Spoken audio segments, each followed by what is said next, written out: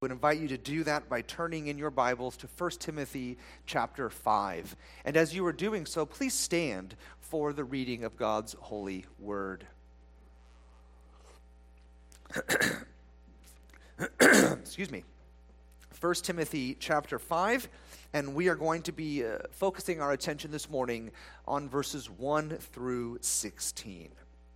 So let us give our attention to the word of God now. He who has ears to hear, let him hear what God would say to the church this day. Do not rebuke an older man, but encourage him as you would a father. Younger men as brothers, older women as mothers, younger women as sisters, in all purity. Honor widows who are truly widows. But if a widow has children or grandchildren, let them first learn to show godliness to their own household and to make some return to their parents, for this is pleasing in the sight of God. She who is truly a widow, left all alone, has set her hope on God and continues in supplications and prayers night and day. But she who is self-indulgent is dead even while she lives. Command these things as well, so that they may be without reproach. But if anyone does not provide for his relatives, and especially for members of his household, he has denied the faith and is worse than an unbeliever. Let a widow be enrolled if she is not less than 60 years of age, having been the wife of one husband, and having a reputation for good works. If she has brought up children, has shown hospitality, has washed the feet of the saints, has cared for the afflicted, and has devoted herself to every good work. But refuse to enroll younger widows, for when their passions draw them away from Christ, they desire to marry, and so incur condemnation for having abandoned their former faith. Besides that, they learn to be idlers, going about from house to house, and not only idlers, but also gossips and busybodies, saying what they should not. So I would have younger widows marry, bear children, manage their households, and give the adversary no occasion for slander. For some have already strayed after Satan. If any believing woman has relatives who are widows, let her care for them. Let the church not be burdened, so that it may care for those who are truly widows. And thus ends this reading of God's holy, inspired, and inerrant word. You may be seated. Brothers and sisters, one of the dominant pictures in Scripture for the people of God, and I think one of the most precious, is the fact that we are actually brothers and sisters, that we are a family. It's sort of remarkable to step back and realize that Jesus taught us to pray, "Our Father who is in heaven." And the reason that Jesus would say, "I want you to pray like this, our Father," is because our Father really is our Father. Or consider this, the eternal Son of God, our Savior, he is also our elder brother. He is, Romans 8:29, the firstborn among many brothers. And the Holy Spirit, he actually unites us to the Father and the Son. It is the Spirit of God, John 14:18 through 20, who brings us into communion with Father and Son. So we are, according to the Bible, part of God's family. And let us just very quickly revel in the fact that we are part of God's family by grace and by grace alone.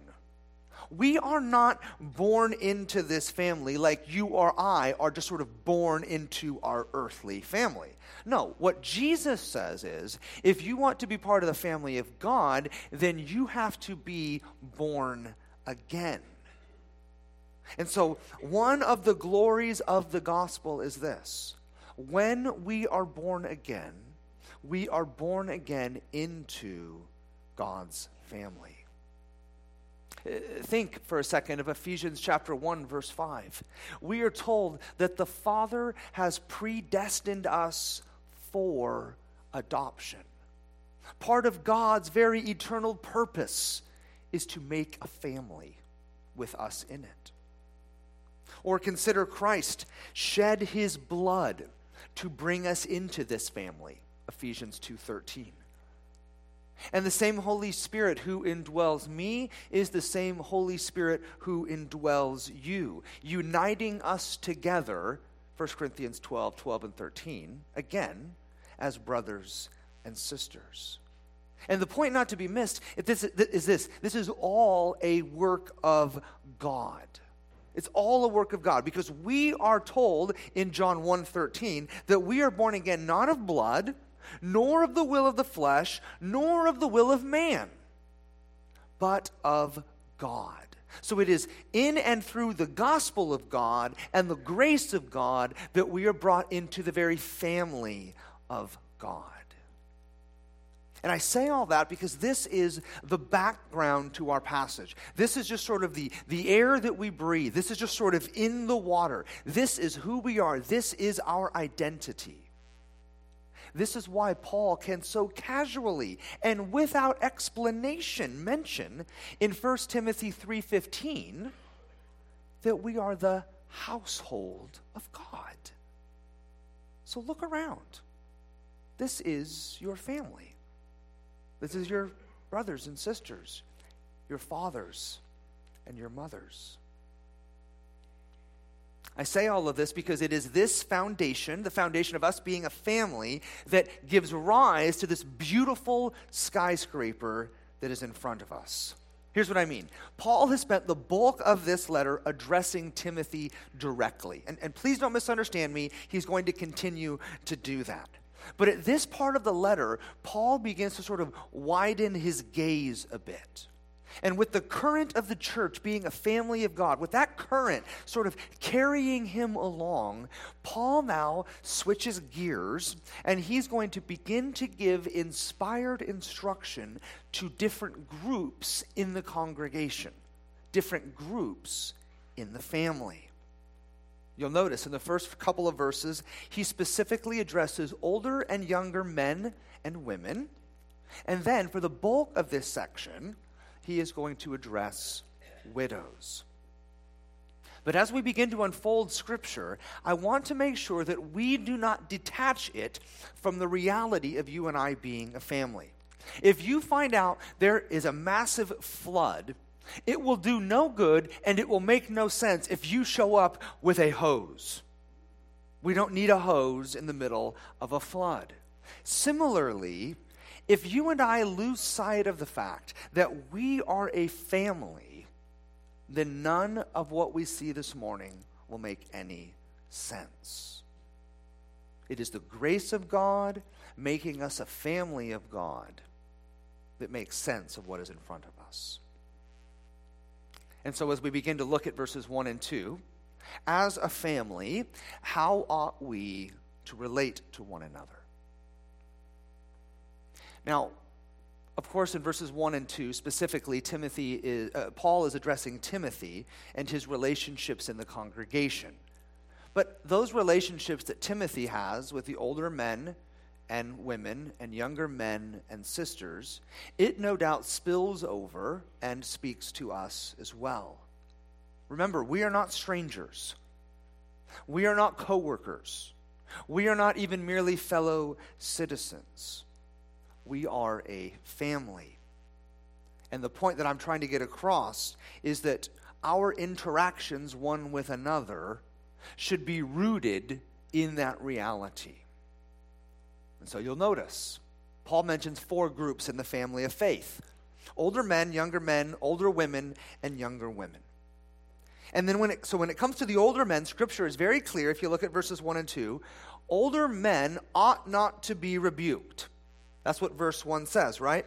Do not rebuke an older man. Now, let's be clear. That doesn't mean that older men are above the law. That's not the point.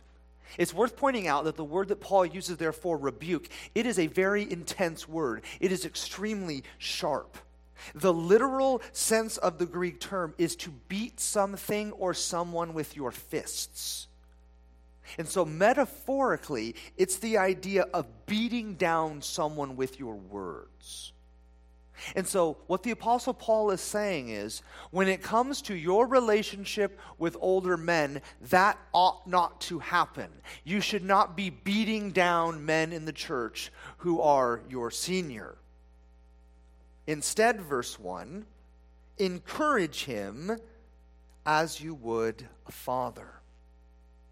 So let me just very clearly and specifically address some of you younger men and some of you younger women. It would not be inappropriate, in fact, it would not be out of bounds to address older men in the congregation with yes, sir, or no, sir. It would not be inappropriate. This is a way that you encourage. This is a way that you show deference. This is a way that you honor those who are your senior. This is true. You'll notice in verse 1, this has nothing to do with who's an elder. This has nothing to do with who's in church leadership. This has to do with treating older men in the family of faith with respect. So yes, sirs and no, sirs are not out of bounds. Notice, though, that in verse 1, younger men are to be related to as brothers.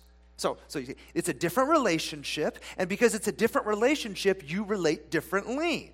Because in this sort of relationship, there is going to be some jabs. There's going to be some ribbing, right? This is what brothers do, but they do it in love, right? Brothers roughhouse. Brothers joke. But at the same time, brothers also protect and encourage.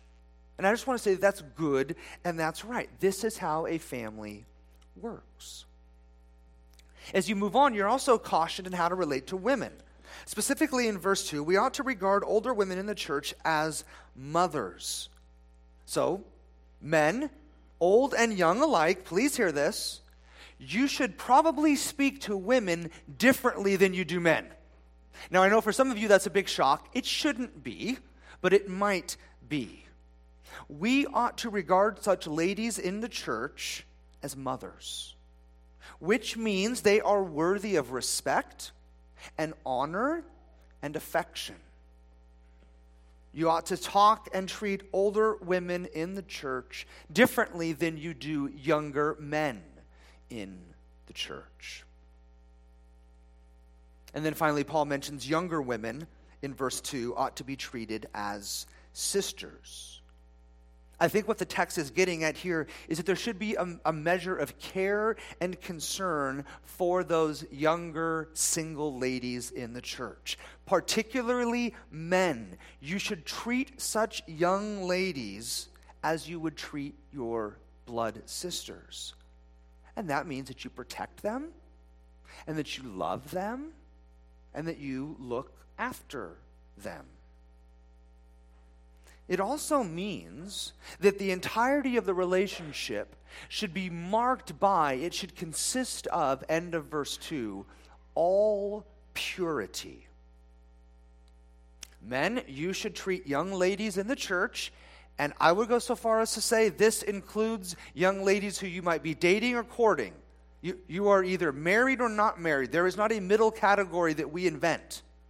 You are either married or you're non-married.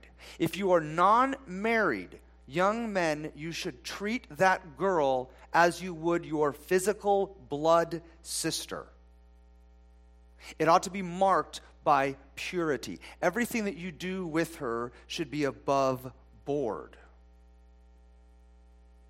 But it also means that avoidance isn't the answer.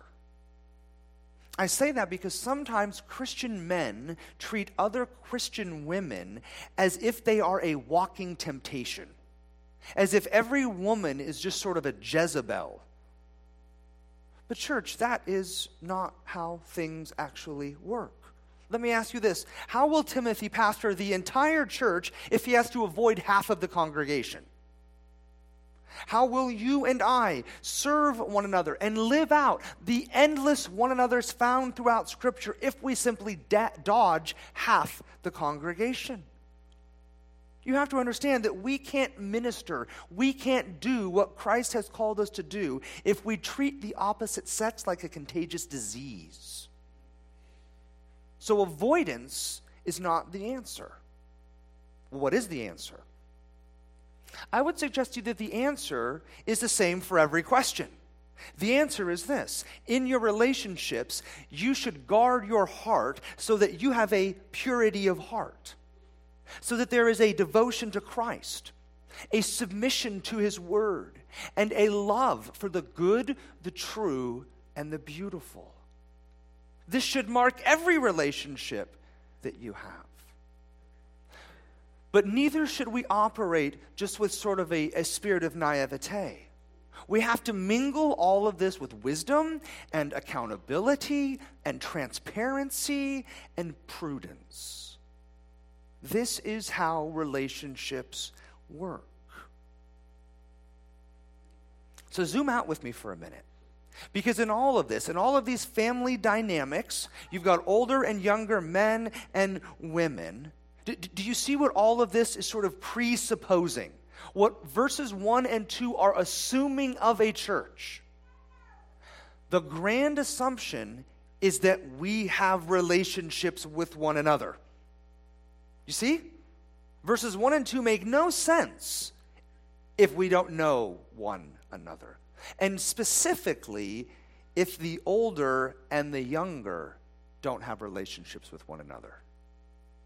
You see, there is this modern idea where only teenagers should hang with teenagers, and only retired folks should pal around with retired folks, and only young families should spend time with young families, and only teenagers and 20-somethings who are single should just sort of hang with one another.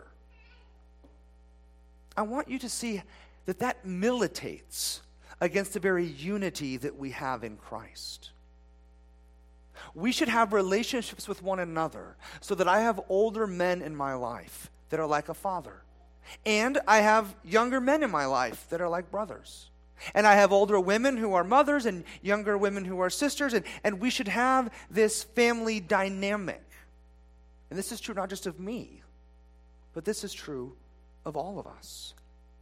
We should gather together and worship together and evangelize together and disciple together and learn together and worship together. And we should sit at the table together. This is how we, biblically speaking, grow in the grace and knowledge of Christ. We do so together as we feed upon word and sacrament as a family. And you know what? That family includes widows. You see, Paul has addressed older women already. He's addressed mothers. But now he turns his sights to perhaps the single most vulnerable and needy among us. And that is widows. And his overarching aim is to make sure that widows are cared for. Because verse 5, she who is truly a widow is what? Left all alone. You see, a true widow has nothing and no one. We need to remember that in the ancient world, it wasn't like today's world. We have all sorts of safety nets. We have 401ks and the government. We have pensions and we have Social Security. It is really hard. You have to work hard today to starve to death. But you didn't have to work very hard in the ancient world to starve to death. And so the church is to have her eyes open to make sure that the widows among us are truly cared for. And I would just pause and remind you that isn't this the very heart of Christ, our Savior? Isn't this the heart of Christ to love the weak and the weary, to care for the vulnerable, to reach out to and meet the needs of the neediest? And if that's true of Christ, ought it to be true of us as well? This is what the gospel compels us to do. This is how we know that the true gospel is working in our hearts in very healthy ways. Because we see Christ crucified for us. And as we see Christ pinned to that tree, it forces us to look outside of ourselves. And as we look outside of ourselves, we see Christ. We see him bearing the judgment in his own body for our sin. And we see that by grace alone, through faith alone, he imputes to us his very righteousness. And as he imputes to us his righteousness, and as we continue to look outside of ourselves to see Christ, we also begin to see others who are in need. And now, because the Spirit of God is indwelling us and rearranging our priorities and making us new, now, perhaps for the first time ever, we desire to love and serve and meet the needs of those who are in need. And let me just be clear, we don't do this in some vain attempt to pay back God or something like that. The reason that the Christian operates in a spirit of gratitude is because the Christian is showered in grace. Just as the engine provides power to the wheels of your car, so the engine of grace drives us to gratitude. And that's what's being teased out here. The church should love widows because Christ loves widows. The church should love widows because Christ loves the church. The church should love widows because Christ loves those who are unlovely. And if Christ has loved us, how can we not in turn love those around us? Let me ask you, you know who else should love widows? And this is where I might get into some trouble. You know what the answer is? Relatives. Blood relatives. In fact, according to Scripture, the first line of defense when it comes to the widow is not the church. It's the blood family. Look again at verse 3. Honor widows who are truly widows. And that begs the question, well, who is truly a widow? And based upon verse 4, it seems that a true widow is one who has no one to care for her, no family to meet her needs. Verse 4 says, but if a widow has children or grandchildren, let them first learn to show godliness to their own household and to make some return to their parents, for this is pleasing in the sight of God. So let me ask you, Christian, who is to take care of your aging parents and grandparents? You are. The family is. John Stott has put it well. It is a fundamental Christian duty to provide for our relatives. It's not the government's job. It's not even first and foremost the church's job. It is the job of children and grandchildren to make sure that their mother and grandmother is being cared for. Now, if that wasn't enough, Paul then ups the ante in verse 7. He says, command these things as well, so that they may be without reproach. And the they there, he's not talking about the widows. He's talking about the children and the grandchildren. He's saying, Timothy, you need to make sure to let those in the congregation know that they need to care for their own widows. So why is this so important? Why must children and grandchildren seek to honor their widows? 2 reasons. The first is found in the middle of verse 4. To make some return to their parents. Literally, to give back a recompense. It's the idea of mom saying, and I've heard this countless times, and no doubt you have as well. Mom saying, I brought you into this world, and I can take you out. And that's true. It's true on both fronts. But the first part is what Paul is talking about. Mom brought you into this world. She literally grew you in her body. She then pushed you out of her body. And then she fed you, and she changed your diapers, and she cared for you, and she rocked you to sleep, and she did about 1.5 million other things. Quite literally, you owe your life to her. And so Scripture is saying, now it is time for you to return the favor. You need to make a return. You need to pay her back. The second reason children and grandchildren ought to care for their widows comes at the end of verse 4. For this is pleasing in the sight of God. Brothers and sisters, what brings a smile to God's face? What does God delight in? Except that when we love and care for and meet the needs of our mother and grandmothers.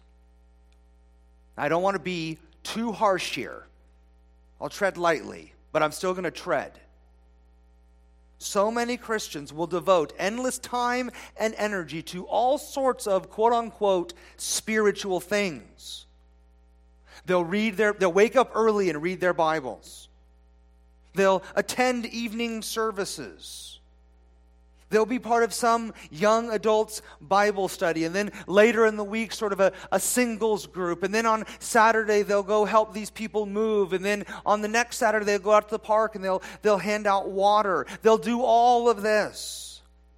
All the while, grandma is lonely and living on crumbs. James warns us, religion that is pure and undefiled before God the Father is this, to visit orphans and widows in their affliction. You see, that's the real spiritual stuff, isn't it? You know what the real spiritual stuff is? When we serve others. That's the spiritual stuff. And we serve others because Christ has first served us. We love because Christ first loved us. We serve because Christ first served us. This is what the cross is ultimately, right? More than anything else, the cross is a vicious instrument whereby Christ served us. And I say that because it was on the cross where Christ, the unique God-man, submitted to the very wrath of God. It was there upon that cross where Christ paid the penalty for the sin that you and I owe. We live in a culture where the cross is really like a cultural icon or a fashion statement. All sorts of people have crosses tattooed on them. They have cross earrings, cross necklaces. The cross is not a fashion symbol. The cross is ground zero for where Christ served us. I think this perspective helps us to understand the harsh language that follows. What if we neglect our widows? What if we don't provide for them? Scripture answers with 2 stinging rebukes. 2 rebukes that ought to cause each and every one of us to tremble. On the one hand, verse 8 announces, "But if anyone does not provide for his relatives, and especially for members of his household, he has denied the faith." I want you to notice there's nothing here about this particular individual denying that Christ rose up from the dead. There's nothing here about this particular individual denying that justification is by faith alone. When it comes to this person's theological report card, he or she is getting straight A's. But even with that report card, he has, verse 8, denied the faith. Do you feel the weight of this? No matter how many right boxes we check theologically, if we neglect the most vulnerable among us, then we have, verse 8, denied the faith. Equally disturbing is what Paul says right after that. Such a person is, end of verse 8, worse than an unbeliever. What seems to be underlying this statement is that, at least in Paul's mind, even pagans, even unbelievers, non-Christians, they understand that it is incumbent upon them to love and care for and meet the needs of their widows. Paul's point is, this is just part of common grace. You don't need a Bible to do this. You don't need to be born again to know you're supposed to love your mom and take care of her. This is just common sense. Paul's saying, the unbelievers are shaming you, church. So he concludes the whole thing this way in verse 16. The end of verse 16. Let the church not be burdened, so that it may care for those who are truly widows. Calvin hits the nail on the head when he summarizes this way. Before the church has to carry the burden, let the children do their duty. But of course, not every widow has children. There are widows who are, again, end of verse 3, truly widows, which means that they are truly destitute. They have no children. They have no grandchildren to care for them. So in that case, how should the church respond? Verse 3 again. The church should honor widows who are truly widows. And that word for honor, it is a word for respect and recognition. But it goes beyond merely personal respect and emotional support. It goes on to include financial provision. In other words, it is the church's responsibility to ensure that those who are truly widows, they have no children, they have no grandchildren, those widows ought to have their needs met by the congregation. Now, this idea of the people of God caring for widows, it has its genesis all the way back in Old Testament law. This is nothing new. And then, in Acts chapter 6, when the church was in its infancy, we see that it picks up this idea and goes out of its way to make sure that the widows are taken care of. This is sort of the formation of the deacon ministry. You fast forward to our passage here, and what do you have? Well, you actually have a list. That's what Paul means there in verse 9. Let a widow be enrolled. What he's saying is she should be on the books. To put it in our context, there should be a line item in the budget to make sure that Redeeming Grace's widows are not going hungry and are not living in fear of being put out on the street. It is the responsibility of this congregation to care for those who are truly widows. Now, when it comes to those who go on this list, you have to be more than a widow. You notice that Paul gives 3 additional qualifications, right? So, assuming that there is no family to care for them, the widows who are put on the rolls must meet 3 requirements. The first is maturity. Verse 9 reads, "Let a widow be enrolled if she is not less than 60 years of age." Now, Paul will give instruction to younger widows in a moment, but for here, notice that for the widows to be on the roll, for them to be a budget line item, these widows need to be a bit older.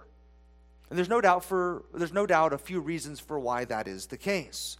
For example, the older that the widow is, the less likely she has of remarrying, something that we'll see younger widows are prone to do. A mature widow as well, because of her age, she is also less able to provide for herself, hence the reason that she needs assistance. And so because of her age, because of her maturity, she should be supported by the church. The second qualification is fidelity. Verse 9 continues, having been the wife of one husband. So Scripture says a widow worthy of receiving financial support is one who was faithful to her husband. Sometimes people get all twisted up at this point. They want to know exactly what Paul means there by the wife of one husband. But we should rest assured, we have already seen a similar phrase even here in 1 Timothy. If you recall back in 1 Timothy 3:2, Paul instructed us that elders, one of their requirements is that an elder must be the husband of one wife. And if you remember, that phrase basically means a one-woman man. Well, that's the same idea that is being expressed here. A widow has to have been a one-man woman. It's the idea that she was known for her exclusive and faithful devotion to her husband over the course of their marriage. So you have maturity and fidelity. The final qualification we'll call this morning charity. The widow who is to receive financial support needs to have a track record of charity. As verse 10 puts it, and having a reputation for good works. She needs to be known in the church for her good works. And then he lists what some of this would look like. If she has brought up children, has shown hospitality, has washed the feet of the saints, has cared for the afflicted, and has devoted herself to every good work. I would have you to notice, brothers and sisters, that in all of this, she is known for being a servant. Right? By raising children, she is serving them. By opening her home, she is serving her guests. By washing the feet of the saints, she is serving the church. By caring for the afflicted, she is serving the needy. And so I think the point that Paul is making here is she has faithfully served. Now it is her turn to receive such service.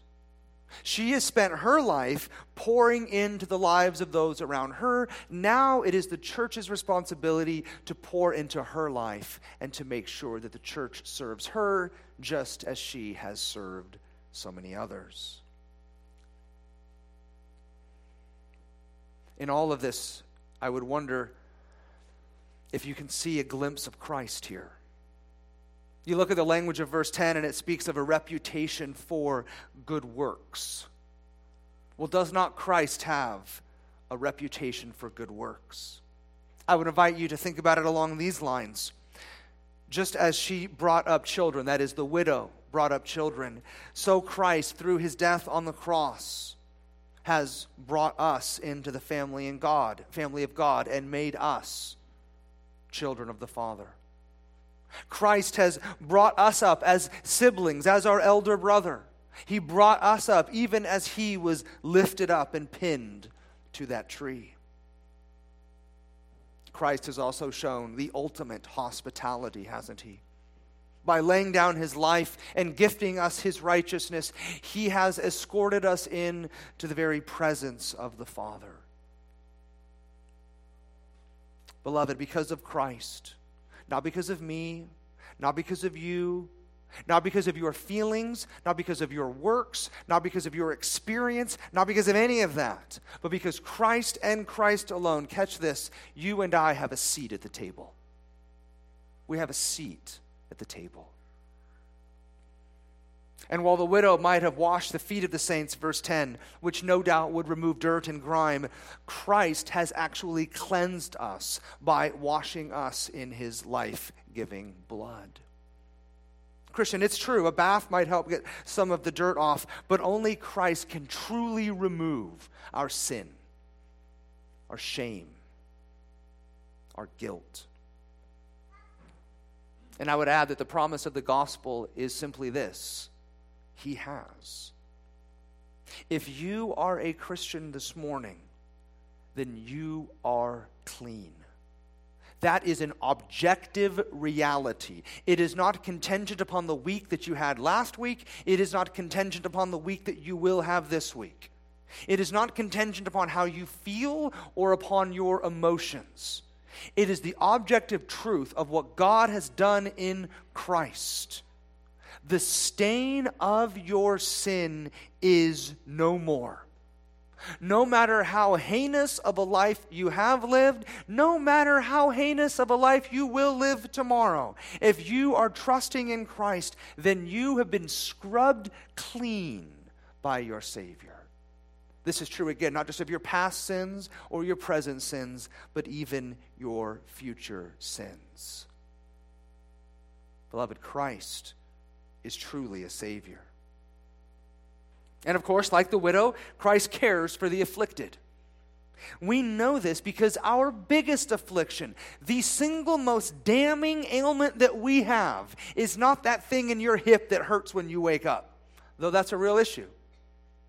The most damning ailment that we suffer from is our sin. And Christ overcame our sin. He died to forgive us our sin. And then he rose up from the dead, promising to those who are his that your sin will not, I repeat, not have the last word. Christ is triumphant. You will be triumphant. Where sin increased, grace abounded all the more. So, brothers and sisters, I trust that you can see Christ. I trust that you can see how he loves you and he serves you and he cares for you. And he doesn't do so like just back then that one time when you repeated a prayer. But he does so even now in these moments. You have a Savior who has saved you, is saving you, and will continue to save you. And so you and I, we can rest in him. Now, what about those widows, though, who don't meet the requirements? What about those who aren't qualified to be enrolled? Paul cautions us, beginning in verse 11. But refuse to enroll younger widows, for when their passions draw them away from Christ, they desire to marry and so incur condemnation for having abandoned their former faith. Besides that, they learn to be idlers, going about from house to house, and not only idlers, but also gossips and busybodies, saying what they should not. Verse 14 now. So I would have younger widows marry, bear children, manage their households, and give the adversary no occasion for slander. Now I will concede there's a lot going on here. But Paul does have 3 reasons why not to put this younger widow on the roll. 3 cautions. For starters, younger widows tend to want to remarry. That's what Paul means there in verse 11. For when their passions draw them away from Christ, they desire to marry. But we need to pause. And we need to recognize that the desire to marry is not the problem. We know that if you are in a marriage, it is until death does us part. After your spouse has died, you are free, 1 Corinthians 7, to remarry, only qualification in the Lord. As Christians, we are only to marry other Christians. So it's not the desire to remarry here that it is the problem. It's thicker than that. It's deeper than that. I say that because verse 12 adds, and so incur condemnation for having abandoned, listen to language, their former faith. And then down in verse 15 we read, for some, speaking of these younger widows, have already strayed after Satan. So whatever is going on here, it's pretty major, right? This is like a serious thing. This isn't just remarrying. Some think that what is happening is that these younger widows made a vow to remain single. And you should know that the word faith there in verse 12, it can mean pledge. In fact, if I recall, the NASB actually translates it that way. So the theory goes, these younger widows made a vow or a pledge when their husband died that they would remain single and that they would live the rest of their lives serving the church. And to renege on that promise by remarrying, that would be a serious breach of their vow. Now, that's one view. The other view, the direction that I tend to lean, if that's worth anything, is that these younger widows were tempted to remarry but they were tempted to remarry unbelievers. Now, I say that because we know throughout 1 Timothy and 2 Timothy that one of the problems or one of the dangers that the false teachers in Ephesus posed was that they would particularly prey upon women, and that they would prey upon women not just spiritually, but that they would also prey upon them physically. And so the caution here seems to be that if you are a young widow, you need to be very careful, extremely careful, not to desire remarriage to the point that you compromise your faith in Christ and marry an unbeliever. That seems to make the most sense of the language. In verse 11, they are drawn away from Christ. In verse 12, they incur condemnation, and they do so because, verse 12, they have abandoned their former faith. So in my reading, the stakes seem pretty high. It seems to be more than simply a sort of a vow to remain single. It seems like they're going a direction that they shouldn't. Let me just say by way of application in passing. If you are a single person, widowed or not, particularly a single woman, you are going to be tempted to marry a man who is less than ideal. Now, don't get me wrong, you need to recognize that Jesus isn't going to show up on a white horse and propose to you, and neither is the Apostle Paul. Most men in their 20s and 30s are really immature and have a lot of growing to do. So I'm not saying that you set the bar so high that you are waiting for Jesus. What I am saying is you need to make sure that when you reach whatever that age is, right, your friends start to get married, some of your girlfriends are having babies, you've been in the bridal shower like 10 times that you've never been the bride, and you start getting those thoughts in your heart and in your gut. What's wrong with me? How come I'm not married? What's the holdup? The pond is getting smaller to fish out of. What do I do? And all of a sudden, you start looking across the way and you start compromising and you start making excuses. Don't go there. You will enter into a life of utter despair if you marry a man who loves you more than he loves Jesus. It will be your undoing. I know it's hard. Talk to your parents, confide in your father, come to your pastors, pray, pray, pray, remain faithful. Do not compromise and marry an unbeliever. It will be hell on earth for you. I assure you of that. Scripture then issues a second caution: laziness. Paul says, don't put younger widows on the roll because they run the risk of being lazy. Verse 13. Besides that, they learn to be idlers. Paul's saying, when they have too much time on their hands, and when they're on the rolls and they're just getting a handout, these young women will be tempted to do nothing. Or to say it another way, with too much time on their hands, they will find themselves in trouble. Which leads to the third and final warning for the young widow: gossip. Verse 13 again, besides that, they learn to be idlers, going about from house to house, and not only idlers, Paul says, but also gossips and busybodies, saying what they should not. I'll probably regret saying this, but this is a particular temptation for women, especially younger women, to be a gossip. Literally, someone who talks nonsense. Rather than being busy with the business of the church or with her own business, the young, immature widow might be tempted to be involved in everyone else's business. And so for these reasons, Paul cautions Timothy, and he cautions us, saying, make sure, redeeming grace, that you only enroll a certain kind of widow. And the kind of widow that we want to support financially is one who has a track record of maturity, fidelity, and charity. Really, I think what Paul is saying, if we could boil it down, is you want to support a widow who looks like Jesus. Now, given all of this, let me ask you, what is the essence of true religion?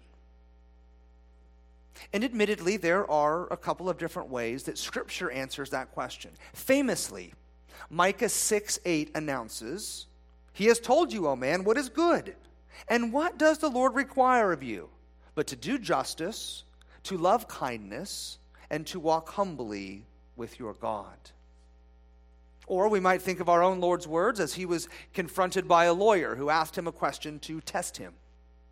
This lawyer walked up and said, "Teacher, what is the greatest commandment in the law?" And Christ, without missing a beat, answered, "You shall love the Lord your God with all of your heart, soul, mind, and strength."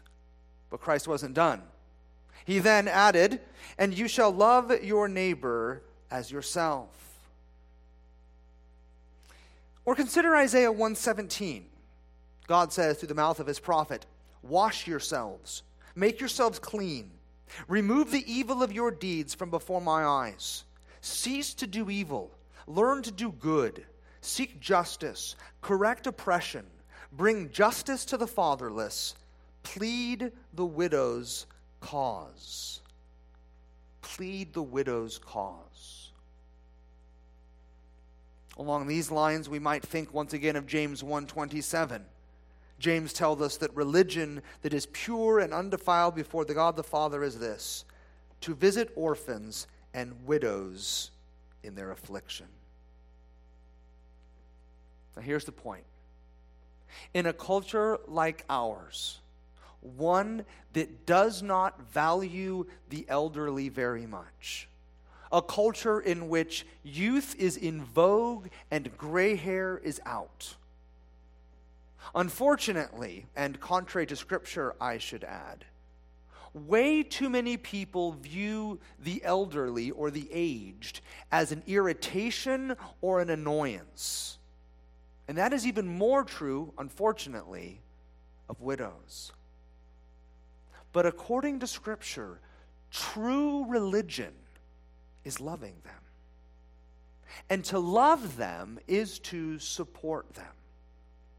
True religion, church, is really you and I so being transformed by the gospel that we display the gospel. Here's what I mean. In a sentence, the gospel is this: Christ does for us what we can't do for ourselves. And in a very profound sense, that is how the church should relate to widows. We should do for them what they can't do for themselves. Unless we miss the forest for the trees, we should remember that these widows are our widows. This is why we began with the acknowledgement that we are a family. So these widows, they are our widows. They are my moms. They are my grandmas. And they are yours as well. And so we are to love them. Just as Christ has done for us what we could never do for ourselves, so Scripture calls us to do for our widows what they could never do for themselves. And again, this is the essence of true religion. This is what pure and undefiled religion before God the Father is. It's to care for our moms and grandmas, even when they get old and become kind of a pain in the neck. This is why we can be honest. This is why we struggle, right? There's nothing controversial about that. I'm just saying what we're thinking. It's easy to love people that love us back. It's easy to love people who reciprocate. It's easy to love people that are lovable. It's very difficult to love those who are difficult. This is why Christ says, when you throw a feast, don't invite everybody that's going to throw you a feast the next weekend. Don't invite everybody to your party so they'll throw a party for you. Go to the weak, go to the homeless, go to the poor. Throw them a party, and then you'll have your reward in heaven. Let's pray and ask for God's help. Our Father, we address you once again as Father so casually, but you are our Father and we are your children, and this is owing to your hand of grace. And we pray for this family of faith, for Redeeming Grace, that you would continue to knit us together as a family, that we would see ourselves as members of a family, as brothers and sisters, as fathers and mothers, and that we would care for one another and look out for one another as a family should and as a family ought to. We pray particularly for the widows, that we would be a force for good in their lives. We pray that you would help encourage us. We pray that we would not neglect the duty that you have called us to, but that we would love them and care for them as Christ has loved us and cared for us. We ask that you would do these things in us and through us. In the name of Christ, our Savior. Amen.